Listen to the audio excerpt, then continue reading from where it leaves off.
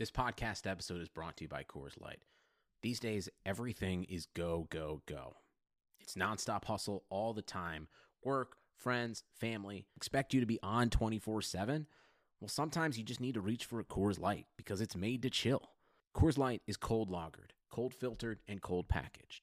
It's as crisp and refreshing as the Colorado Rockies. It is literally made to chill. Coors Light is the one I choose when I need to unwind. So when you want to hit reset, reach for the beer that's made to chill. Get Coors Light in the new look delivered straight to your door with Drizzly or Instacart. Celebrate responsibly. Coors Brewing Company, Golden, Colorado. This should be played at high volume, preferably in a residential area. Ladies and gentlemen, it is showtime! Oh, no. Oh, yeah! I finished these fights. Give me a hell yeah! Top Rope Nation. Learn to love it. It's the best thing going today.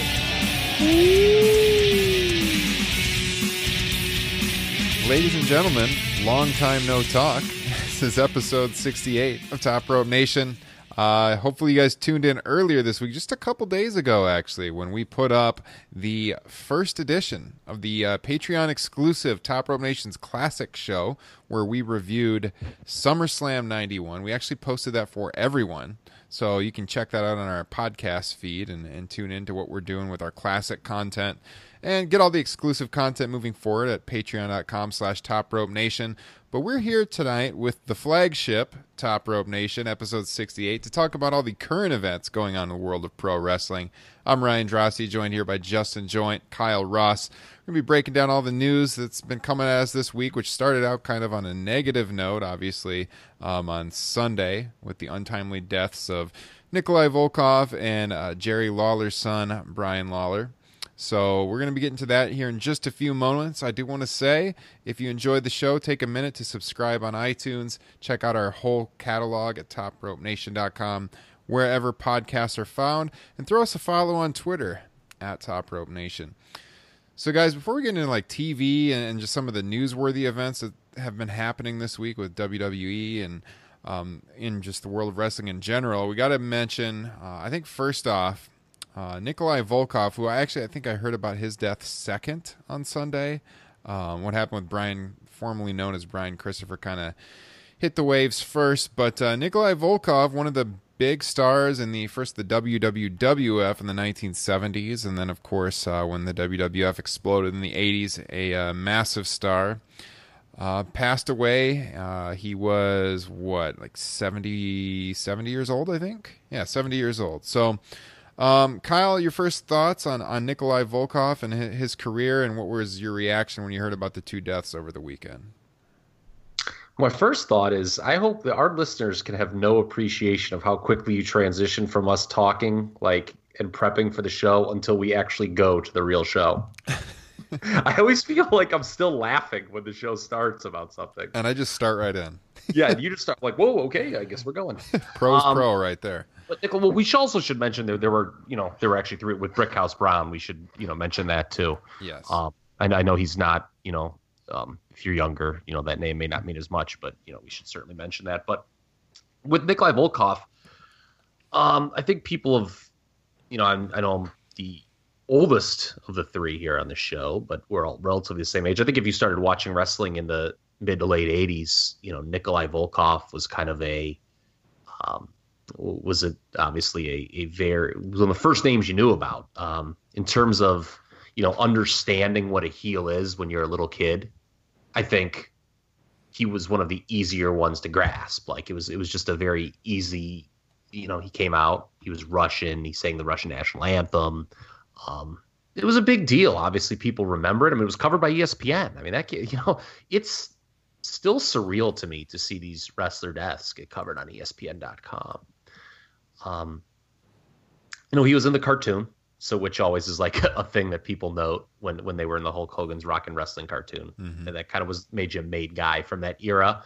The tag team with the Iron Sheik is something obviously everyone's going to remember.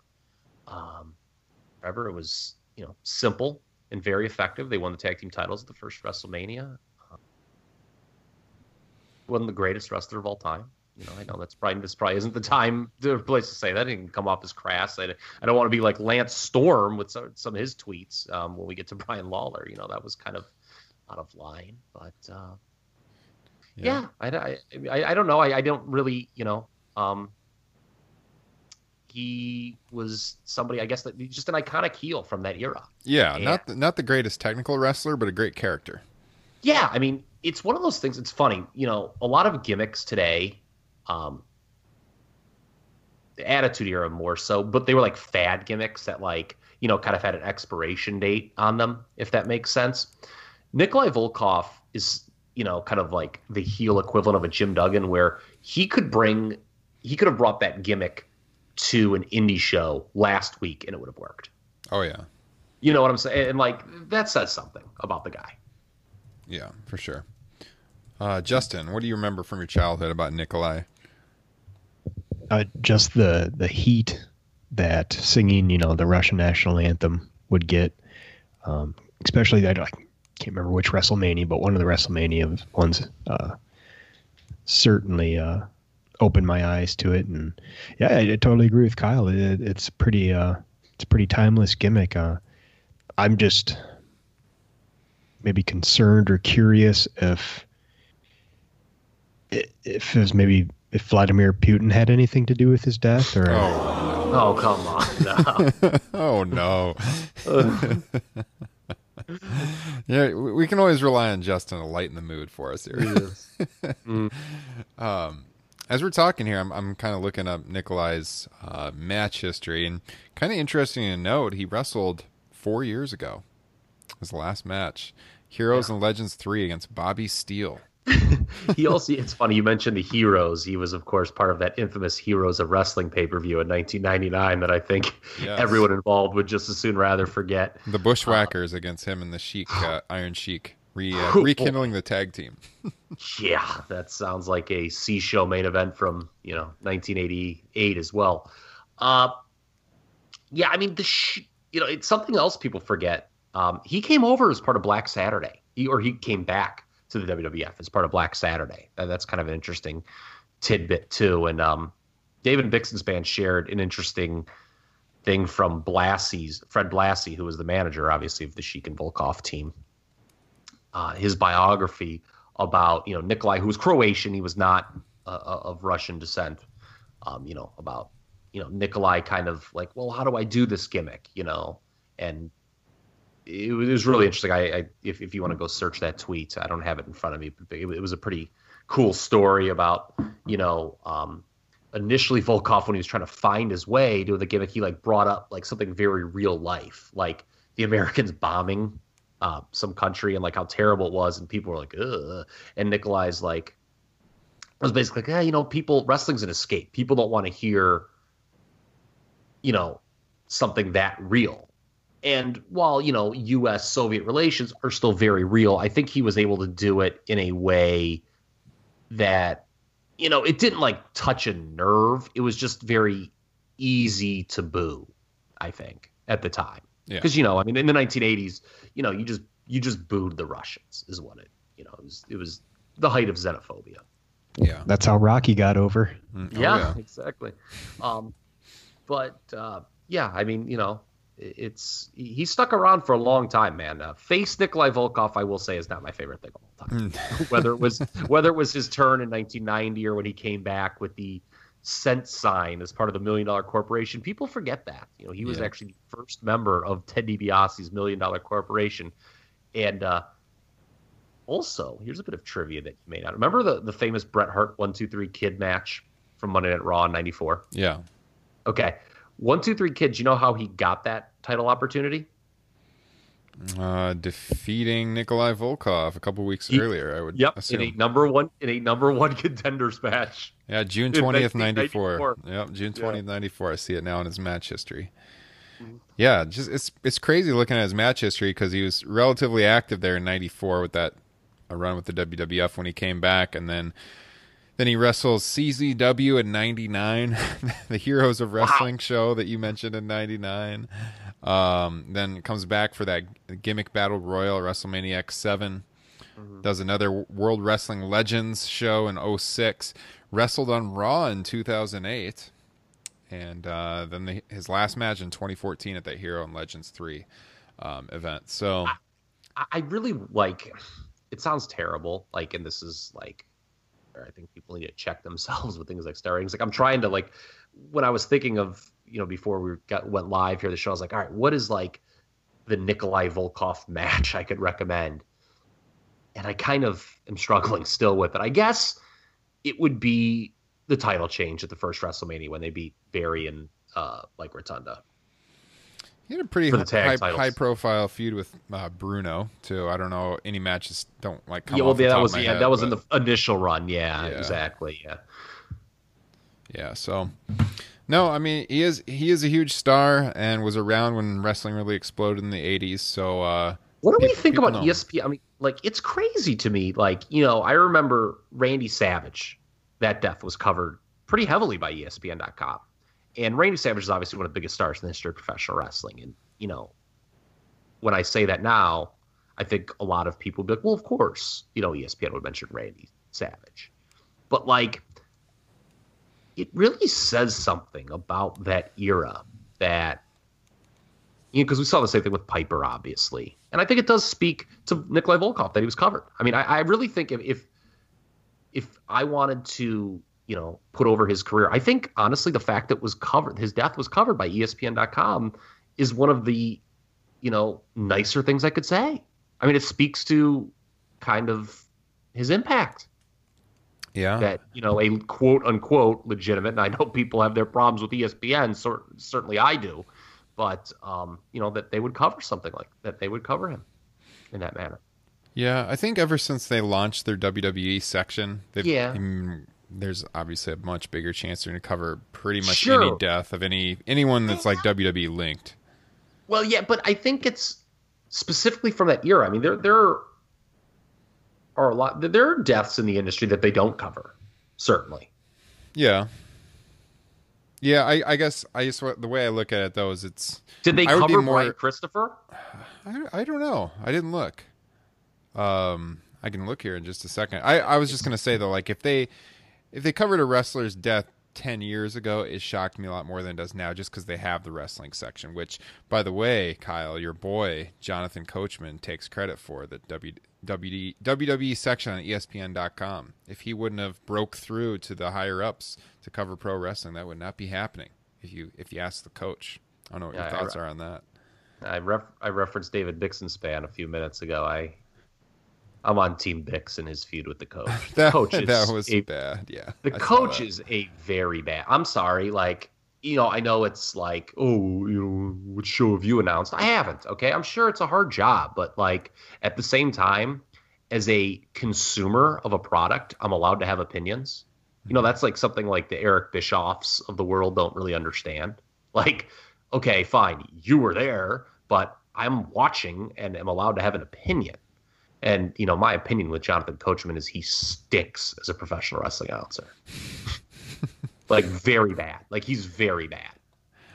To answer your question about Brian Christopher, I'm not seeing anything on ESPN.com, but there was an article on CNN.com about him.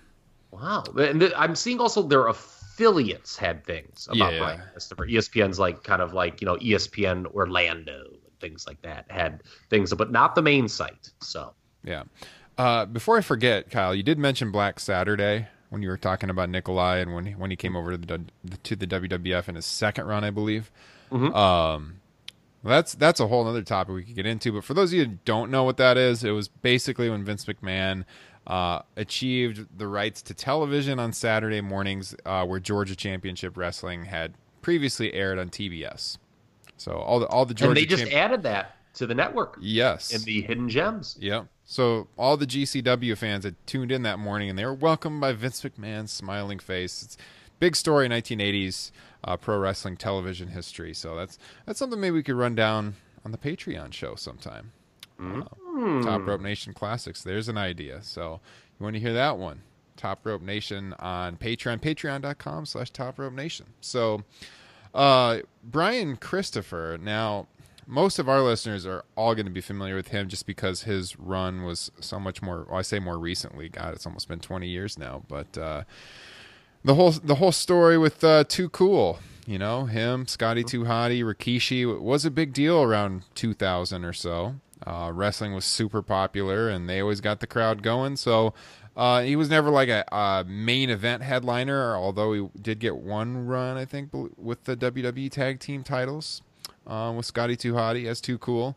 And, of course, the son of the legendary Jerry the King Lawler. And, you know, I was talking with Derek Chappelle, friend of the pod, down there in Memphis, who kind of grew up watching Brian Lawler. Been a while since we've given Derek a shout out, but he's a strong supporter of the show. I know he's listening. And we were kind of talking the other day about just what a sad turn of events and what Brian's life had become, because you know, if you look at his early run in Memphis, he was a whole different character than anyone ever saw on the WWE stage. A much more serious, you know, top babyface character, and obviously his lineage, his family lineage helped there. But this was a kid with a ton of promise. He had, like we said, he had the pedigree. He was super talented, really connected with those Memphis fans, and what's happened with his life in the last couple of years has really been sad to watch unfold. It was not in a good place, obviously. There was some violence charges around him a couple months ago, and then he was being held in prison for drunk driving / running from the cops in early July. And apparently he was in jail, tried to hang himself, and died several hours later from injuries from the suicide attempt. So it's very sad. Of course, condolences out to the whole Lawler family. But this is kind of, Justin, I know when we became friends, this was right around the time Too Cool was kind of at their heyday. And so were you a fan of the act there in 2000, 2001? No.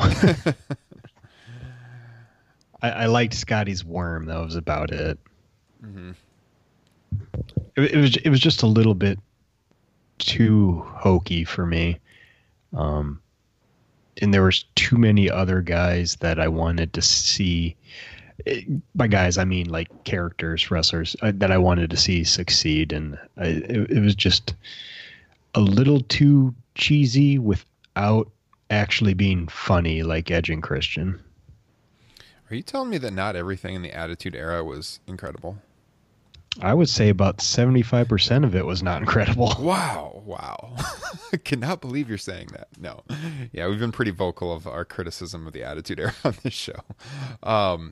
Correct me if I'm wrong, guys. I didn't look this up or anything, but I'm just going off memory. Didn't he come in as part of the Cruiserweight division? Yeah, the light heavyweight division it was at the time. The WWE light heavyweight, that's right. Yeah, he was the foil for Taka. That's who right. they were going to build the division on, and that did not work. He was just not a fit. But it's a testament that he stuck with it, because he was kind of DOA on the roster for most of 98, 99 until they hit that Too Cool gimmick. And yeah, I'm kind of with Justin. It wasn't necessarily my favorite thing, and it certainly, you knew it had an expiration date. But I'm just going to make a statement right now that is absolutely correct. In early 2000, they were more over than the Hardys, Edge and Christian, and Dudleys for those first 6 months. Now, those three teams all lapped them eventually, as we know. But Too Cool was ungodly over at the beginning of 2000. That Dallas 10-man that they were a part of. Wait, for the first how many months? I would say first 5 to 6 months. No, I mean, as soon as WrestleMania 2000 was done, I mean, I don't know. Too Cool beat Edge and Christian. I mean, they were super over, man. I mean, if you go back, they were like, I would say that for the first half of 2000, yeah, I would. But they were right there. I mean, it kind of, once they lost the tag titles back to Edge and Christian, it kind of started waning. But I think they were more popular than those teams at first. Wasn't it No Mercy in the fall of '99 though, when the ladder match with Edge and Christian, the Hardy Boys? It was. I'd have to say they were above Too Cool, but Too Cool was right there. I mean, Too Cool was in the. I mean, you talk about being in the main event. I mean, they were in. I mean, they were ungodly over in that 10-man tag. Yeah, they They were on that the was house. like a main event feud, and they were the ones who feuded with the Radicals when the Radicals came in. Yeah, that's right. They were on a house show here in Iowa at the Dome in 2000, and God, there was like 18,000 people I think at that house show, and they were legitimately one of the most popular acts on that show. This was in like just a couple weeks before Mania 2000, and a lot of it wasn't just them. I mean, it was Rikishi too. It was the whole pack. I mean, people were talking about in that Royal Rumble 2000. I mean, not like just some spamool with the blog, but people who I respected. That Rikishi would be a main eventer by SummerSlam. Mm-hmm. I mean, they were if you watch the January and February TV of 2000, I mean, they were freaking over like Rover, man. I'd say if I had to pick a team from that period, though, I'd say the Hardys were number one. I mean, they were, man. Well, they were more long lasting. I mean, yes, I just think that like there was a short period where Too Cool, I think, was a little more over. But obviously, by 2001, it was a no contest. And speaking of 2001, it shocked me when I was researching. Christopher was gone by 2001, and Jim Ross, right before he resigned as the head of talent relations, did try to hire him back, but that didn't last long. And other than a couple, one-offs on Raw, he never came back and worked with the company again. Mm-hmm. I was shocked that it was sort of over that quick. Yeah. So I was trying to look up when his last match was, as far as the Internet Wrestling Database. I think it was. I guess I was thinking WWE. 'Cause, Yeah. Him and Scotty had a match in NXT. I think in like 2014 against the Ascension. Yeah, February 2014, NXT Arrival, and they were on Raw like a month before that. So, yeah, since 2014, according to this website, he had only wrestled 2 times. That can't be right, is it? I don't know. That's all they have on his match history, at least. So.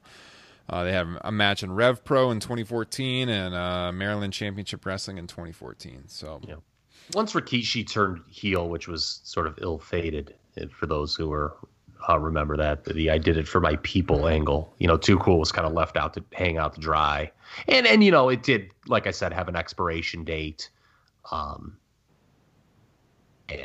they just kind of faded away. Yeah. So condolences out to the families. A lot of sadness. His here. best work overall, though, is clearly in Memphis, though. Yeah. No doubt. Against Jeff Jarrett and stuff like that. Yep. All right, so let's get to WWE and what's been going on this week. We talked a lot of WWE the other day, but that was 1991 WWE. So let's fast forward to 2018. So Raw and SmackDown this week. We were talking off air. I think SmackDown was the better show. But Raw was interesting at the close and at the start. I did like that opening segment with Roman and Paul Heyman. I thought Roman was getting a strong reaction right from the start from that crowd in Miami, saying that Brock was going to be going back to UFC as Roman Reigns' bitch. That was a good line. That was good. It was. The crowd loved it, but Brock was kind of like the king of the memes on Monday night, as you've all seen. He's looking at magazines throughout the show backstage, and I liked our good friend Liam O'Rourke photoshopping his book "Crazy Like a Fox." I did see that one. Yes. Yeah, that was good. So Brock was just backstage for most of the show till the very end, when we did finally get, as part of that closing segment, a "We Want Roman" chant. So we're getting close to the fans getting behind Roman Reigns. Mm-hmm. And then what happened, Kyle? Well, hold on. Well, I just want to point out that "We Want Romans" chant, that it was a little bit higher pitched voices. Hey, the dollar bills are all the same. It's not a monolithic audience. I think that's something as we struggle to evaluate WWE in 2018. I mean, it's no different. It's not like a 18 to 24 male is any better than a kid that's at the show. Yeah. I guess my point is that I think more impressive is that the lack of anti-Roman chants in that moment. Yeah. And I do want to say, I noticed that about the chant a little bit, but I also think the crowd as a whole was a lot more behind him than they have been in recent months. Starting with that opening segment, I thought he was getting a pretty good reaction from the crowd. Well, I mean, they booed him hard when he came out. I think it was a testament actually to Brock Lesnar being somewhat compelling. I mean, my God, I can't believe I'm saying it, but they actually had depth to his character. They didn't just have him standing there while Paul Heyman recites the same tired promo. Yeah, I think the fans are conditioned to boo him now at this point. You know, like whenever that theme song comes on. But he did a good job through that opening segment of getting them liked the behind promo him. a lot. Yeah, Roman's promo, I liked it a lot. Yeah. Yes. But Brock, and the thing with Heyman is too, like, there's obviously a pretty substantial portion of the WWE audience that likes Paul Heyman, and I think Brock, kind of going so far as to even heel on Heyman, it took him as a heel to a next level. I think that worked. That was a smart idea, whoever came up with that. But what was not a smart idea, or an audible that should have been called, and this was the problem I had with the end of Raw, is Brock lays out Angle, he's choking Heyman. There is the "We Want Roman" chant. If this is the Attitude Era, which was referenced earlier, Steve Austin's driving out on a Zamboni, man. And the crowd's getting what they want. Here we get Roman Reigns, castrated babyface, just listening to the Authority, and he doesn't come out. That's a missed opportunity. Yeah. Like you said, if they would have had to call an audible, because obviously I think this was the plan, but I don't think dangling that carrot is a bad thing either. I mean, if you're kind of starting to get the crowd wanting Reigns, just as well try and find out if you can carry that on to the next time, because I think Lesnar has one more appearance before SummerSlam. The bottom line is he's getting booed in Brooklyn regardless, right? I mean, it's the idea that they're going to get the reaction that quote unquote they want, they meaning WWE, I think is still ludicrous. But I don't know. To me, it would have, like, if you do something cool with Roman and he, and you present him like a badass, which is how he should be presented. To me, that's something that should be done rather than just have him not come out, because it's just like, well, he listened to Authority and he just went away. Steve Austin did not just go away. I mean, when Steve Austin was escorted from the building, he would always come back. Mm-hmm. True. Yeah, I think Justin's onto something there. They're probably going by the mindset of that anticipation, building it up. But I don't think that really works with Roman Reigns. Yeah, New Orleans. Yeah, allow me to answer with two words: New Orleans. Exactly. Okay, that was my next point, because that's we what all they did. thought they were turning the corner there in New Orleans, and then we look. The three of us were sitting in that building, baby, and there wasn't no corner turn. It's one of the castrations Roman Reigns has experienced. This guy's had a lot of balls cut off in the last couple years. Still think he should win the match in less than 5 minutes. I agree. Why not? Yeah, and as long as Strowman doesn't cash in right afterwards, which there's some talk on Monday night about why isn't Braun Strowman going to cash in tonight if Brock's there? Didn't happen, obviously, but yeah, he kind of had said that, but I don't know. I wouldn't have been completely against it, to be honest with you. I was thinking about this during the show, and obviously Brock and Roman is not going to go over well in Brooklyn.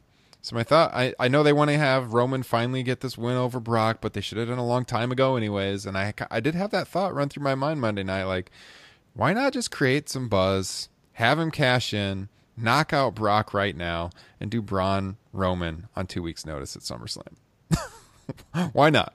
What is there to lose at this point? Because they want Roman to pin Brock Lesnar. I know, but he kind of has to. I know, but man, it's like worthless. As much as it's like everyone's like, oh God, do this already. They need to do it.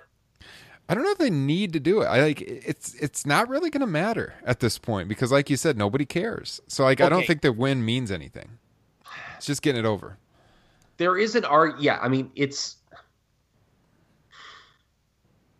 Who will it mean anything to? That is a good question. Because I think even the people who do like Roman Reigns are kind of like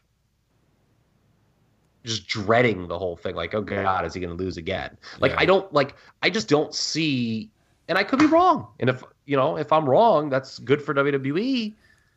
I just don't see anyone really going crazy over this. It's just like there's two schools of thought. We hate Roman Reigns, or God damn it, why didn't you do this already? There's no one who's like, yes, there's no one like, this is the time. There's been a lot of this is the times. Yeah, no, yeah, exactly. That's what I'm saying is like, I don't think anyone's really going to benefit in the long run, because even the people that want Roman to win, it's just going to be kind of like, okay, yeah, finally it's about time. Should happen a long time ago. What's next? Like, yeah, he's not getting much of a rub from this match. I only say that he needs to do it because Brock has been protected to the point that him losing should be a big deal. And they very clearly want that loss to occur to Roman Reigns. That's the story they've told. Whether it's a good story, whether it's a bad story, can be debated ad nauseum, but it's the story they want to tell. So they need to do it because they've, pussyfooted around for 3 years. Yep. Should have happened months ago, but here we are. So, years ago. Yeah. So the only other thing on Raw that I thought was worth talking about is just that Rousey's going to be wrestling next Monday night on television against Alicia Fox. So this one's for my husband. Yeah. So they did announce the match against Alicia Fox. So it's going down next Monday, her first television match. And that's, well, let's see, next Monday will be just under 2 weeks from SummerSlam. So building up that match with Alexa Bliss. And I don't know, anything else from Raw to go over, guys? Other than the Roman Rock stuff, I didn't think Raw was a huge thing. I don't know. Do I want to draw your guys' ire or not, actually, now that I think of something? Oh, God. Do it. I dare you. Seth Rollins was very much in a Shawn Michaels, I want to get my shit in mood against Drew McIntyre. I thought, if you watch that match, I didn't think Seth wrestled that well, that match. How dare you? I've been very complimentary of Seth dare Rollins, you? but I thought he was eating up McIntyre, and he needed to work that match differently. Ryan, can you delete him from this chat? Is that possible? Moving my cursor towards that red hang up button right about now. And you got to be objective with these things. I don't cheer for guys. I cheer for the right way. You can be a mark, man. You can be a mark.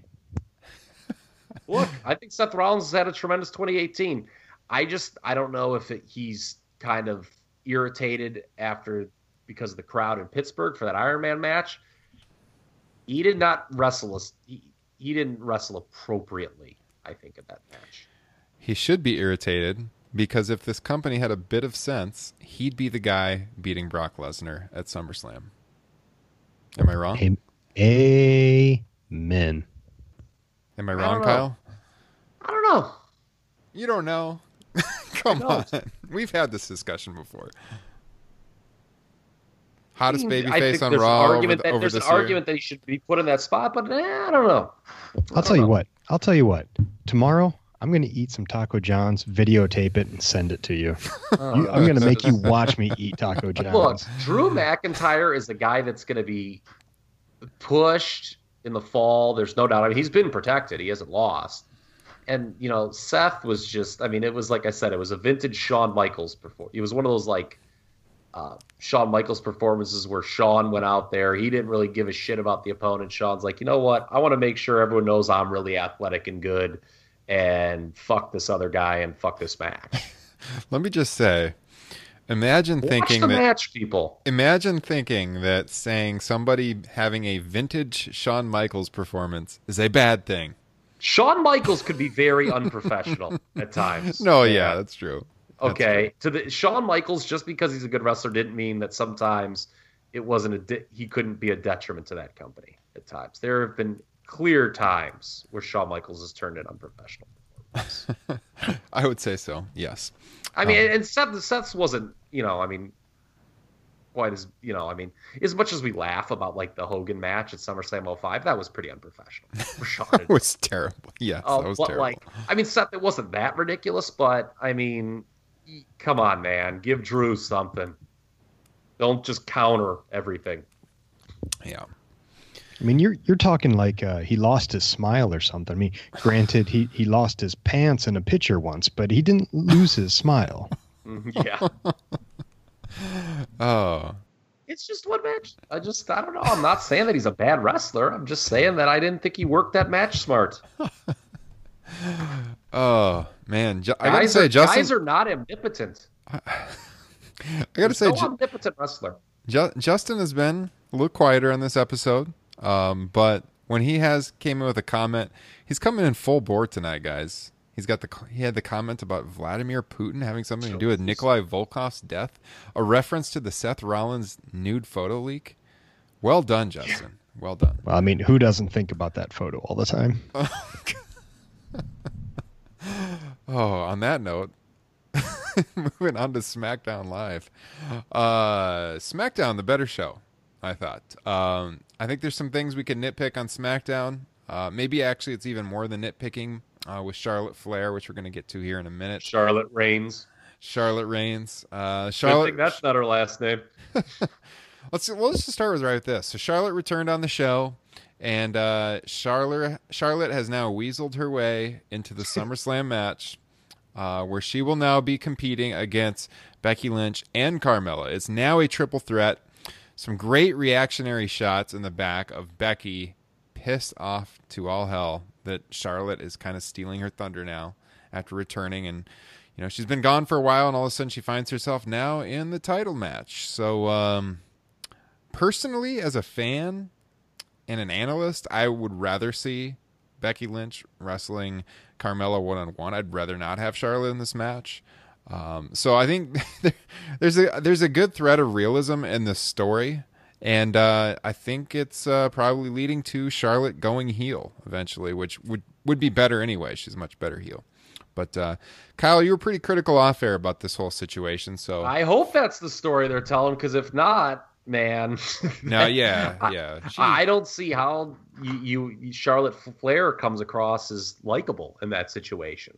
No, if that was not. Roman Reigns, okay, and Becky Lynch was one of your favorites, like Seth Rollins, okay, I'd have to hear about it till the cows came home. Well, okay. I'm kind of confused. What did Charlotte do? She was so Becky was like, they did a great job. And, Carmella, we talk about character-wise, she's great. They did a great job building up the idea of Becky Lynch versus Carmella one-on-one. Okay? And then Charlotte kind of just apes her way into the title picture.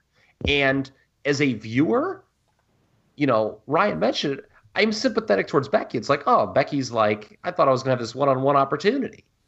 And my point is, if Charlotte was Roman Reigns and Roman Reigns returned and won his way into a triple threat where, again, one of the internet's favorites thought they're going to have a one-on-one match, I would be hearing it till the cows came home, man. Yeah. So Charlotte returned early in the show on SmackDown, and she did a run-in helping Becky Lynch from an attack by Carmella. And then she wrestled Carmella later in the show, won the match, which gave her the right to enter the women's title match at SummerSlam here in just over 2 weeks. So Becky clearly annoyed, didn't like it. Mm-hmm. I didn't like it either, like I said. But I mean, if they're telling a story with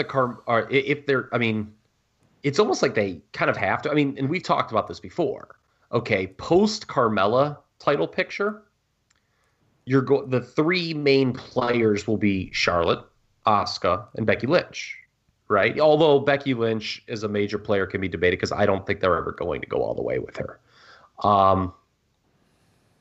All three are baby faces. Somebody has to turn, but there's talk that they may do horsewomen versus horsewomen down the line still. Yeah. And, if that's the case, they can't turn Charlotte or Becky before that. So I'm interested to see how this plays out. No. It's funny because like my big takeaway from the whole angle was like I fully expected or fully expect Becky to be the one that to turn at SummerSlam after Carmella keeps the title. But yeah, no, I actually find this match far more intriguing. And this is coming as a Becky Lynch fan.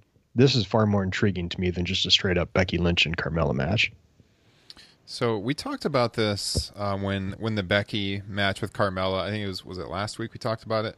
When this match was first announced, and we debated whether Becky would have a chance of being the person to dethrone Carmella, and we floated the idea that she could be a transition champion to Charlotte, which would involve a Charlotte heel turn, because you wouldn't be likely to see babyface versus babyface with the title change. However, I do think there is a way with this story that they could really heat up Becky here if they wanted to go all in on her. And she's got a huge fan base. Like she's a really good babyface. Yeah, every week the crowd is going crazy for her. So I do see a situation where if you went all in, you could have Charlotte win the title at SummerSlam. They have some kind of interaction in the match that like Charlotte steals it from Becky. She goes heel, and then she taunts Becky, and Becky chases her for a couple months, maybe winning the title at Evolution. And if they did that with Charlotte fresh as a heel and Becky chasing, I could see Becky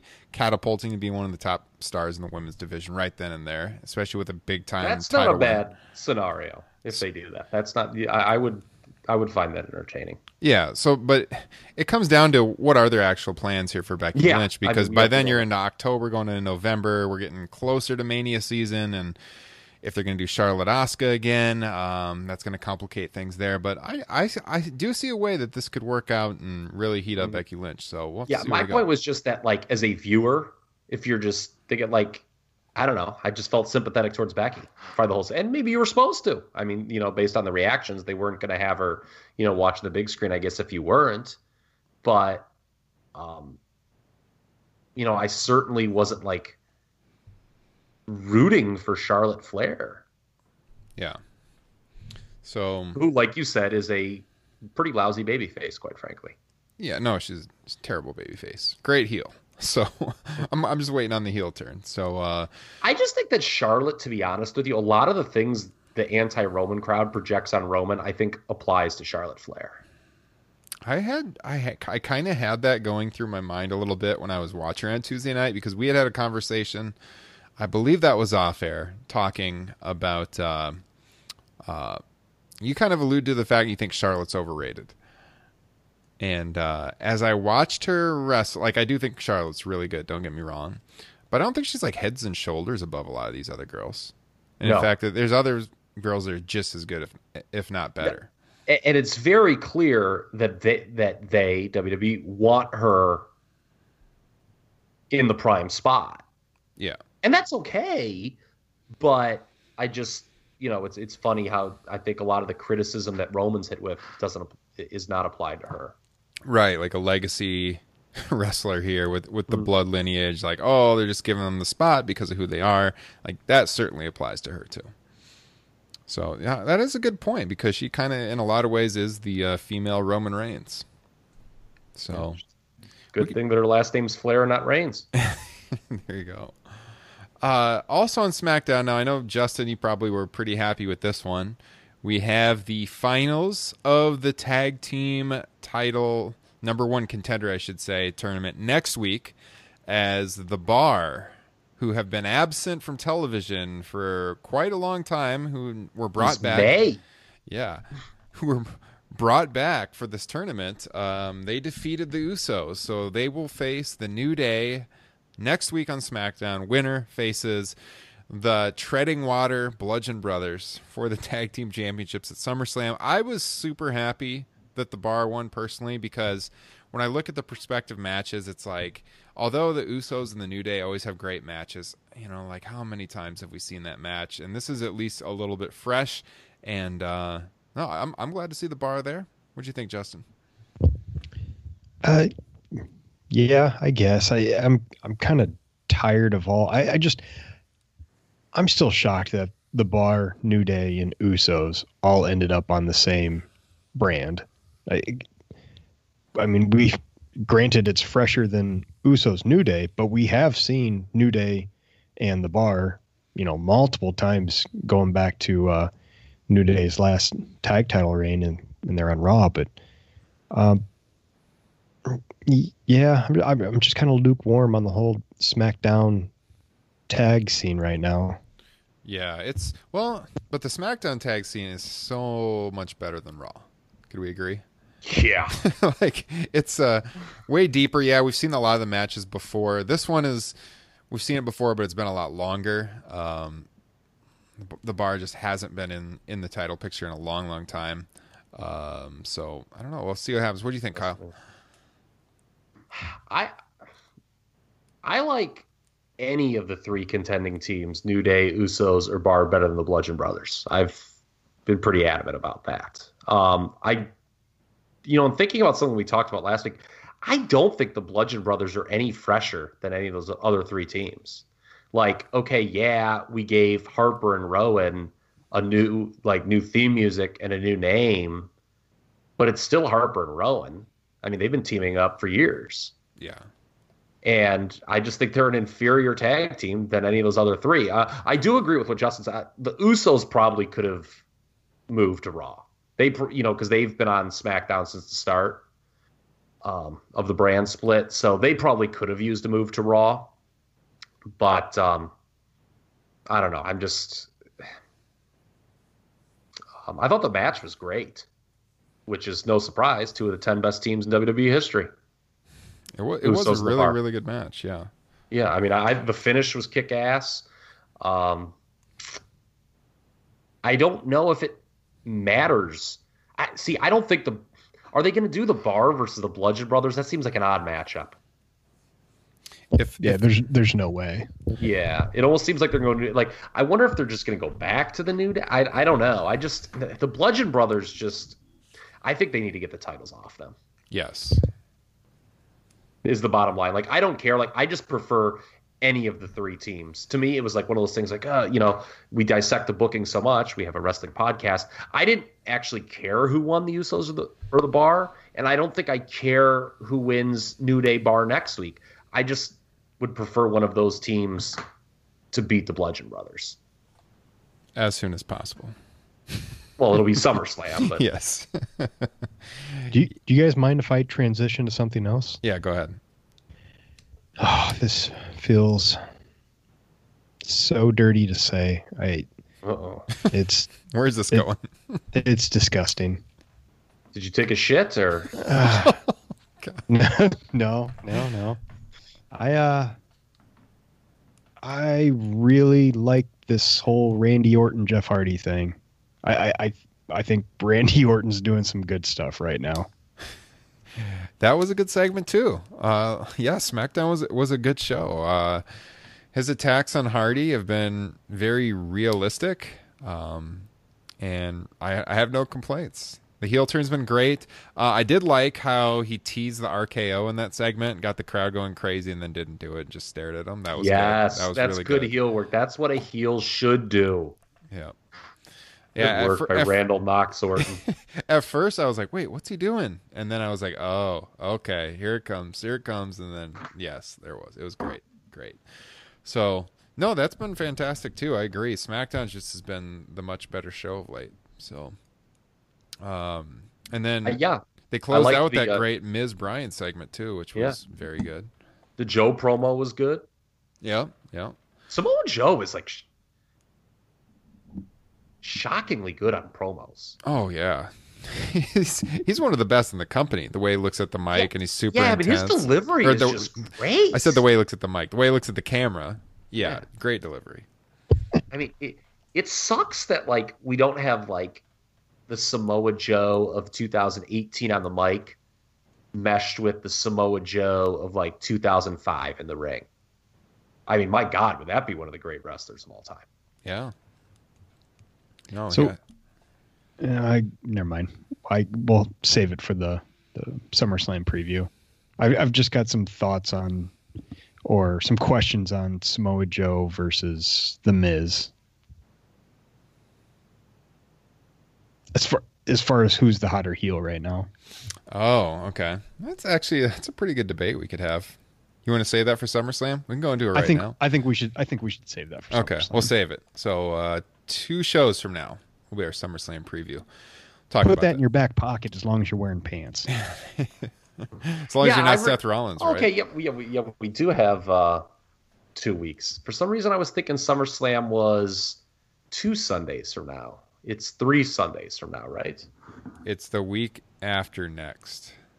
It's the 19th, and this Sunday is the 5th. So so next week is not a SummerSlam preview show. Actually, nope, 2 weeks. From it's not the go home stuff next week. It's 2 weeks. Okay, well, okay, yeah, which makes sense because it feels like they're holding stuff back on this card.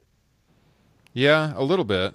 They certainly held back Miz and Bryan, which hasn't been confirmed, but is obviously happening. And their segment closed SmackDown, and Miz was not there. He was talking about his reality show. He said he was on the set of his reality show, which was kind of a weird line, but he was on the set of his reality show, promoting the fact that it was they call it the most watched reality show on USA Network in like 7 years or something like that. Didn't hurt that it came on right after SmackDown. Got a lot of the wrestling fans to stay tuned in. That's a good get for Miz, man. Yeah, and then that show's going to do better than it probably ought to. Yeah, just because it comes right after SmackDown. And this week they were rerunning before SmackDown last week's show of the Miz and Mrs. So that was also very smart on their part. And Bryan came out to the ring. It was just a promo segment with Bryan going back and forth and the Miz on the screen. And the Miz kind of hinting that Bryan is scared of him, and he's not the old Bryan anymore. He's not the Daniel Bryan of WrestleMania 30. And Bryan saying the Miz is scared of him. Why don't you come out here? The Miz talked about how this isn't the Indies. You can't just call me out and I'll come out and we'll fight. You have to go through his agent, which was a pretty good heel line. And no, he denied him the match. Bryan was very disappointed. Obviously, we're going to get it, but they're going to drag it out a little bit longer before we get the match confirmed. What did you guys think of this segment? Go ahead, Kyle. I thought it was very good. Yeah, I mean, it was. We are going to get it, and their house show matches have all been well received, so it'll probably end up being the best thing on SummerSlam. Yeah, the Miz did get a line in during the promo about how Bryan should just go ahead and not re-sign, which was an interesting insider reference there, which we've talked about on the show. Bryan still has not re-signed with WWE. Contract ends September 1st. Yeah, there's been some debate. I mean, some people said he signed a 3-month extension. Meltzer said that wasn't true. So, yeah, we don't know. They're going to maybe keep us in the dark for that. Who knows? Yeah. But, yeah, in-ring-wise, I'm thinking it's probably going to be the highlight of the show, right? Am I missing something? That could be what else could be? Joe and Styles will be a great That's match. true. Joe and Styles could be. But yeah, this is what the people want. This is, ever since Bryan came back and Miz was moved to SmackDown, this is precisely what the people want. They're giving it to him finally. Yeah. A lot better than what Bryan's done before. Last couple months. Yeah, I dug it. I wasn't a fan of the babies crying on the screen, and maybe that's just because I'm a new father who has like the 1,000-yard stare whenever I hear a child crying right now. I'm like mentally preparing myself to deal with that again here in a couple of months when baby number 2 arrives. I'm having a hard time remembering how I functioned that first year, and going back through that again a second time is going to be another eye-opening experience, I'm sure. Yeah. You don't function, you survive. Yeah. It's like, I think back now and I'm like, I don't even remember. How did I go to work? And then it's like, well, I can barely remember working during that period, so that probably says something. Yeah, so I'll be right there with you guys here pretty soon. And that was, I agree, that was a little odd at the end when all these crying not baby faces as in good guys, but literal faces of babies popped up on the screen over and over and over again. Miz taunting Bryan as a crybaby. That was a little bit a little too kooky for me, but overall the segment was good. Yeah, especially with how naturally this feud has come together to have something that contrived. It just didn't work for me. Yeah. So yeah, a good set of television tapings this week. I thought like overall everything. TV tapings, is this 1994 WCW or what, I always what are we call them doing TV here? tapings. Yeah. That's what I always call them. But yeah, definitely SmackDown was better than Raw. But there's some memorable stuff on both shows. But if I had to watch them a second time on repeat viewing, no question, it would be SmackDown. Most of SmackDown was all very good. So the other thing I did want to mention this week is I had a chance to attend some of the proceedings at the George Tragos Luthez Pro Wrestling Hall of Fame here in Waterloo, Iowa over the weekend, which was a very notable event because of the fact that Owen Hart was inducted into the Hall of Fame alongside Dan Severn, were the two inductees this year. There's some other people there getting awards, notably Off Booker again, T. on again rivals on 1998 WWF television.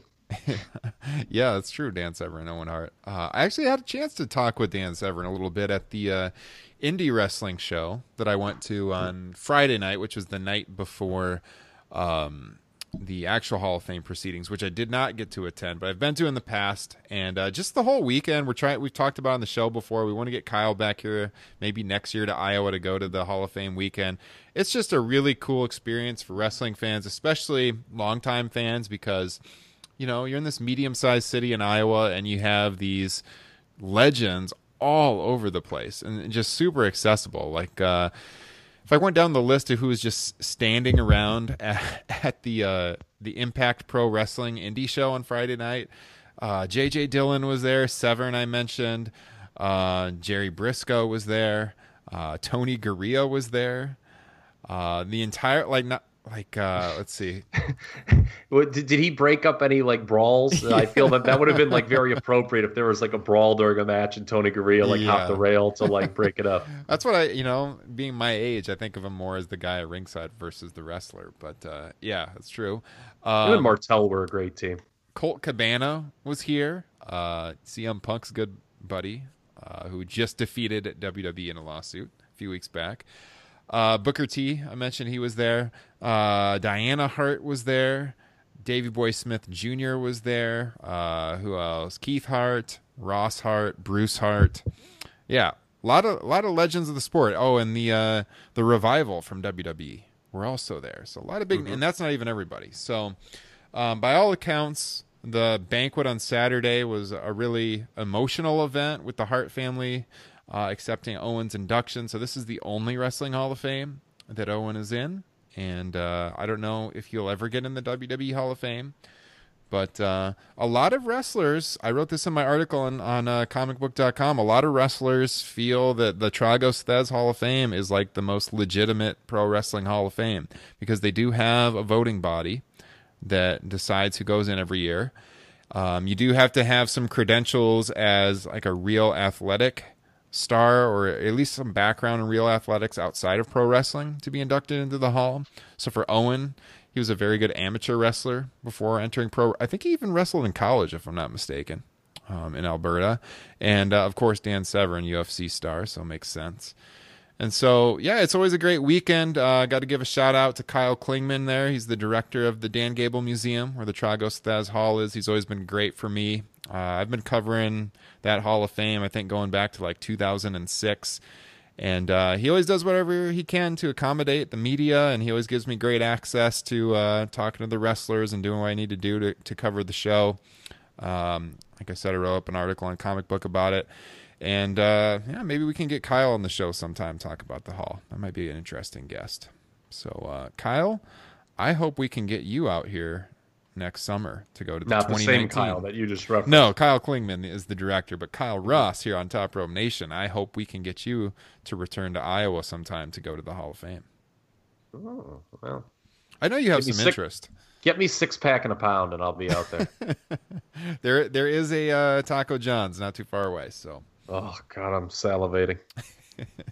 So, a good weekend. Great to see Owen get recognized. And you guys. And by the way, that's totally Martha's call. Like, people who are mad, like, yeah, it doesn't matter whether or not you agree with Martha Hart.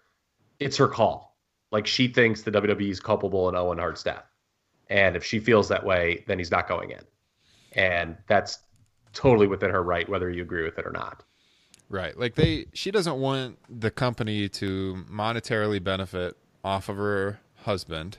And if at the Hall of Fame show that the WWE does, obviously they make a lot of money off of it. So that's the big objection there. Now with like the Tragos Thez Hall of Fame, it's not something that's bringing in millions of dollars. So I'm sure she wouldn't have had a problem with this one. She was not in attendance. None of like Owen's two children were not there either. It was all his brothers and sisters from the Hart family and his nephew, Davey Boy Jr., or Harry Smith, that was there.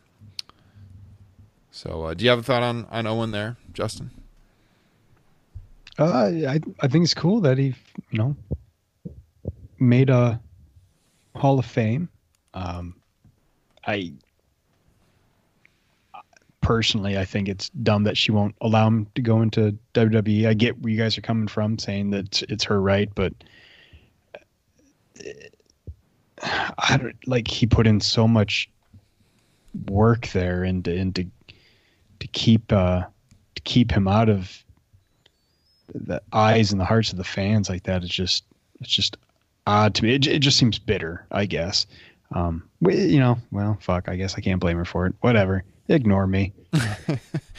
Yeah, the feud that her and Brett have been having about this in recent weeks has been something to watch, and I understand why she wouldn't want her husband, her late husband, I should say, to go in the Hall of Fame. I get where Brett's coming from too. I guess the thing that bothered me the most, though, about what Brett said about the whole situation is how Owen's kids have like no relationship at all with the Hart family, and that Brett said if he walked past Owen's two now grown children on the street, he wouldn't even recognize them. That's really sad stuff. Like, I don't know why she's pulled back from the rest of the family like that. So that was kind of hard to read. Yeah, it is again. But to me, I'm not gonna, tell someone how to behave. That's not my place. I think like I can celebrate like as a fan, like for you guys. Does your appreciation of a wrestler really get affected by whether or not they're in the WWE Hall of Fame? No, I mean, but it's not just about the Hall of Fame. It's about all the other stuff they could do. Like, they could make special documentaries and stuff about them. It's not, for me, it's not the Hall of Fame at all. It's that they can't talk about them at all. Well, they did come out with a documentary on him, though. Well, two, I guess. They had the Hart family one, and then they did have the Owen DVD. Oh, that's true. But yeah, to me, I can celebrate, like, I can watch Owen Hart matches, and it's like, this guy's really fucking good. And yeah. To me, it's not like, Mark Henry, I think made a pretty emotional plea at the last Hall of Fame, and there's arguments too, but to me, it's Martha Hart's call, and if she doesn't want it, okay, fine. I mean, like, I guess, like, we can't get a bunch of like, people in Road Triples each and Owen, but I mean, that doesn't really, I don't think that outweighs how she feels. Yeah, I think the big thing for fans is they want to see him get that recognition on the big stage one more time, and but Martha is well within her rights to not want to see it happen. And, if I went through what she went through and what happened with Owen was, to me, like the biggest tragedy in the history of pro wrestling. Should have never happened. It should have never been in that situation. I don't know how you get over that. And so it's hard to tell her how she should feel, for sure, because she lost the love of her life who did something that he should have never been in the position to have to do. So difficult situation, but it's great to see him get honored at least at the Tragos Thez Hall of Fame. And when it comes to the two Hall of Fames, like this one is more legitimate, no doubt about it. The people in the Tragos Thez Hall of Fame are legit Hall of Famers with athletic backgrounds. They're not people that are just handpicked by Vince McMahon to go in the Hall of Fame. So it's a legitimate hall. He got honored. Very cool. Well, I mean, it's a vote of one for the WWE Hall of Fame. Yeah, no, the Tragos Thez, like, they have this whole committee. I think everyone that's been inducted has a vote, and then they have another committee too. So they meet and they do the voting every year, and they send out the ballots. And some years they've had more than 2 inductees, but just the 2 this year. And then they always have some other awards too that they give out. There's a journalism award, which Meltzer's got before, Wade Keller's got before. Wade Keller was there too, by the way. Bruce Mitchell was there. Yeah, I think Jason Powell from ProWrestling.net was there. So a lot of people were here for the show, and yeah, very cool to see. So before we roll out this week, I do want to mention that we kind of have a partner now on Top Rope Nation. And we do? We do. I don't even know if I've told you guys about this, but many of you listening have maybe heard of Wrestle Rumble. Wrestle Rumble, every WWE pay-per-view, they do a contest. I think it's like $5. You can buy an entry. And then they have like a whole list of all this stuff that's going to possibly happen on the pay-per-view show. You pick who's going to win each match. You pick if different weapons are going to be used in each match, how long they're going to be. It's very difficult, but it's fun to do. Gives you something to watch for on the pay-per-view shows. And then they always have prizes. And, you know, I've seen them give away replica title belts. I've seen them give away tickets to pay-per-views. I've seen them give away hundreds and hundreds of dollars. It's different for every show. I'm not sure what their SummerSlam prizes are going to be yet. I'm on their website right now, not seeing that listed.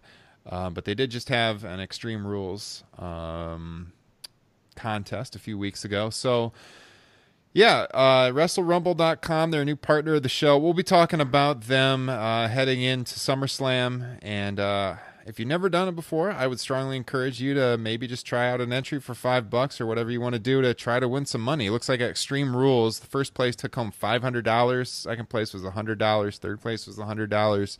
Give away big time money for guessing what's going to happen on the pay-per-view show. So shout out to Wrestle Rumble. I'll be mentioning them on our SummerSlam preview show here in a couple weeks. So, fuck, are we eligible? $500? I'll take it. No, we're eligible. I've entered it multiple times, so well, you have. I have not won, but I will keep trying. So it's kind of like fantasy wrestling, I guess you could say. And you get a new chance every single month.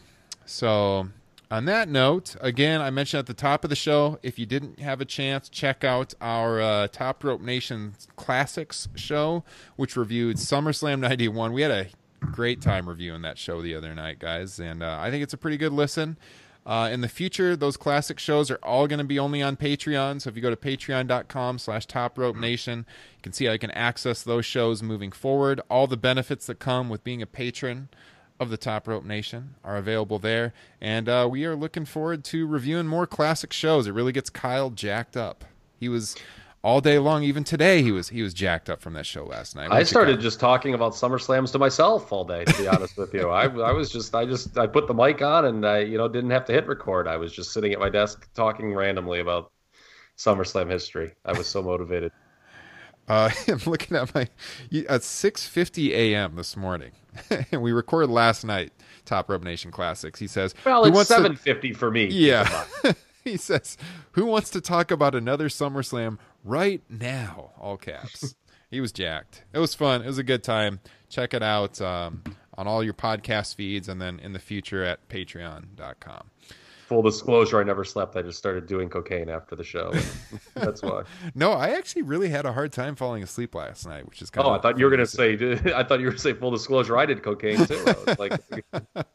No, but I had a hard time getting to sleep last night. Like, you should have called me. We would have talk about the worst SummerSlams at 3 a.m, just gibberish and hit record. Damn it, turn on SummerSlam 95 right now. Yeah.